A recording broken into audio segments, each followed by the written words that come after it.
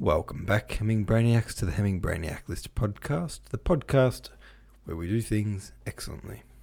We're talking about... oh my god. Oh, there it is.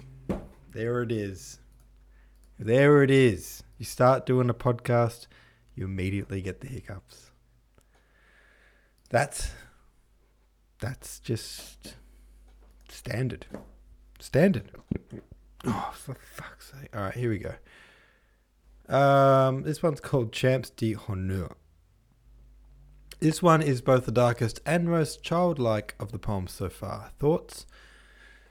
Here is the poem. CHAMPS d'honneur. Soldiers never do die well. Crosses mark the places, wooden crosses where they fell, stuck above their faces.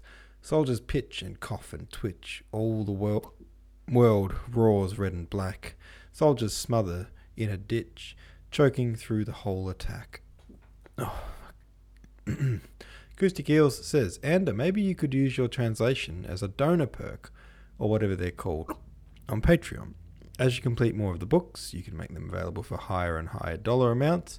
So for $5 a month, you get a free download of book 1, $10 free downloads of book 1 and 2, so on. I don't know how that works economically, but it could work in your favor since they are paying on a recurring basis instead of just one time, but also still sell the standalone copies of the book so people have the options. Just a half-baked idea I just came up with while listening to yesterday's podcast. Good idea. I like it. Yeah, I will do something with the perks.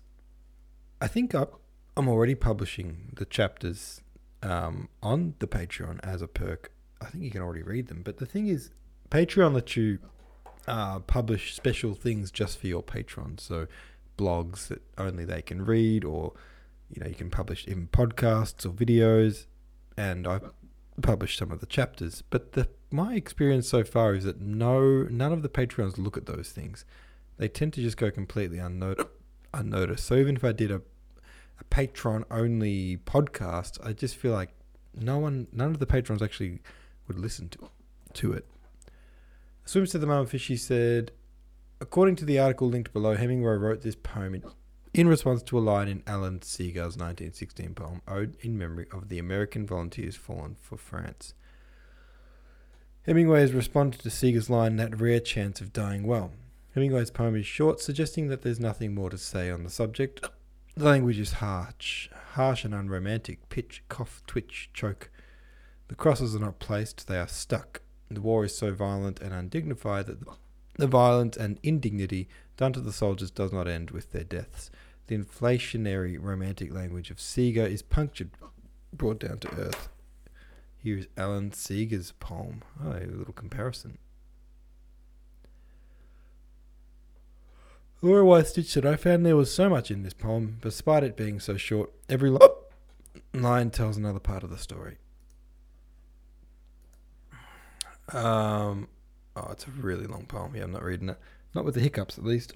I've just spent all night wrapping presents and making little hampers for the various family members who I will be giving Christmas presents to. I like to do hampers because I can never really think of a gift for anyone. I'm such a bad gift buyer. I never know what to give people. So I figure if I just give them a hamper full of all different stuff, there's got to be something in there that they like. All right, I'm ending this podcast because these hiccups are driving me nuts. Sorry about tonight's podcast. Have a great night. See you tomorrow. Thanks for listening.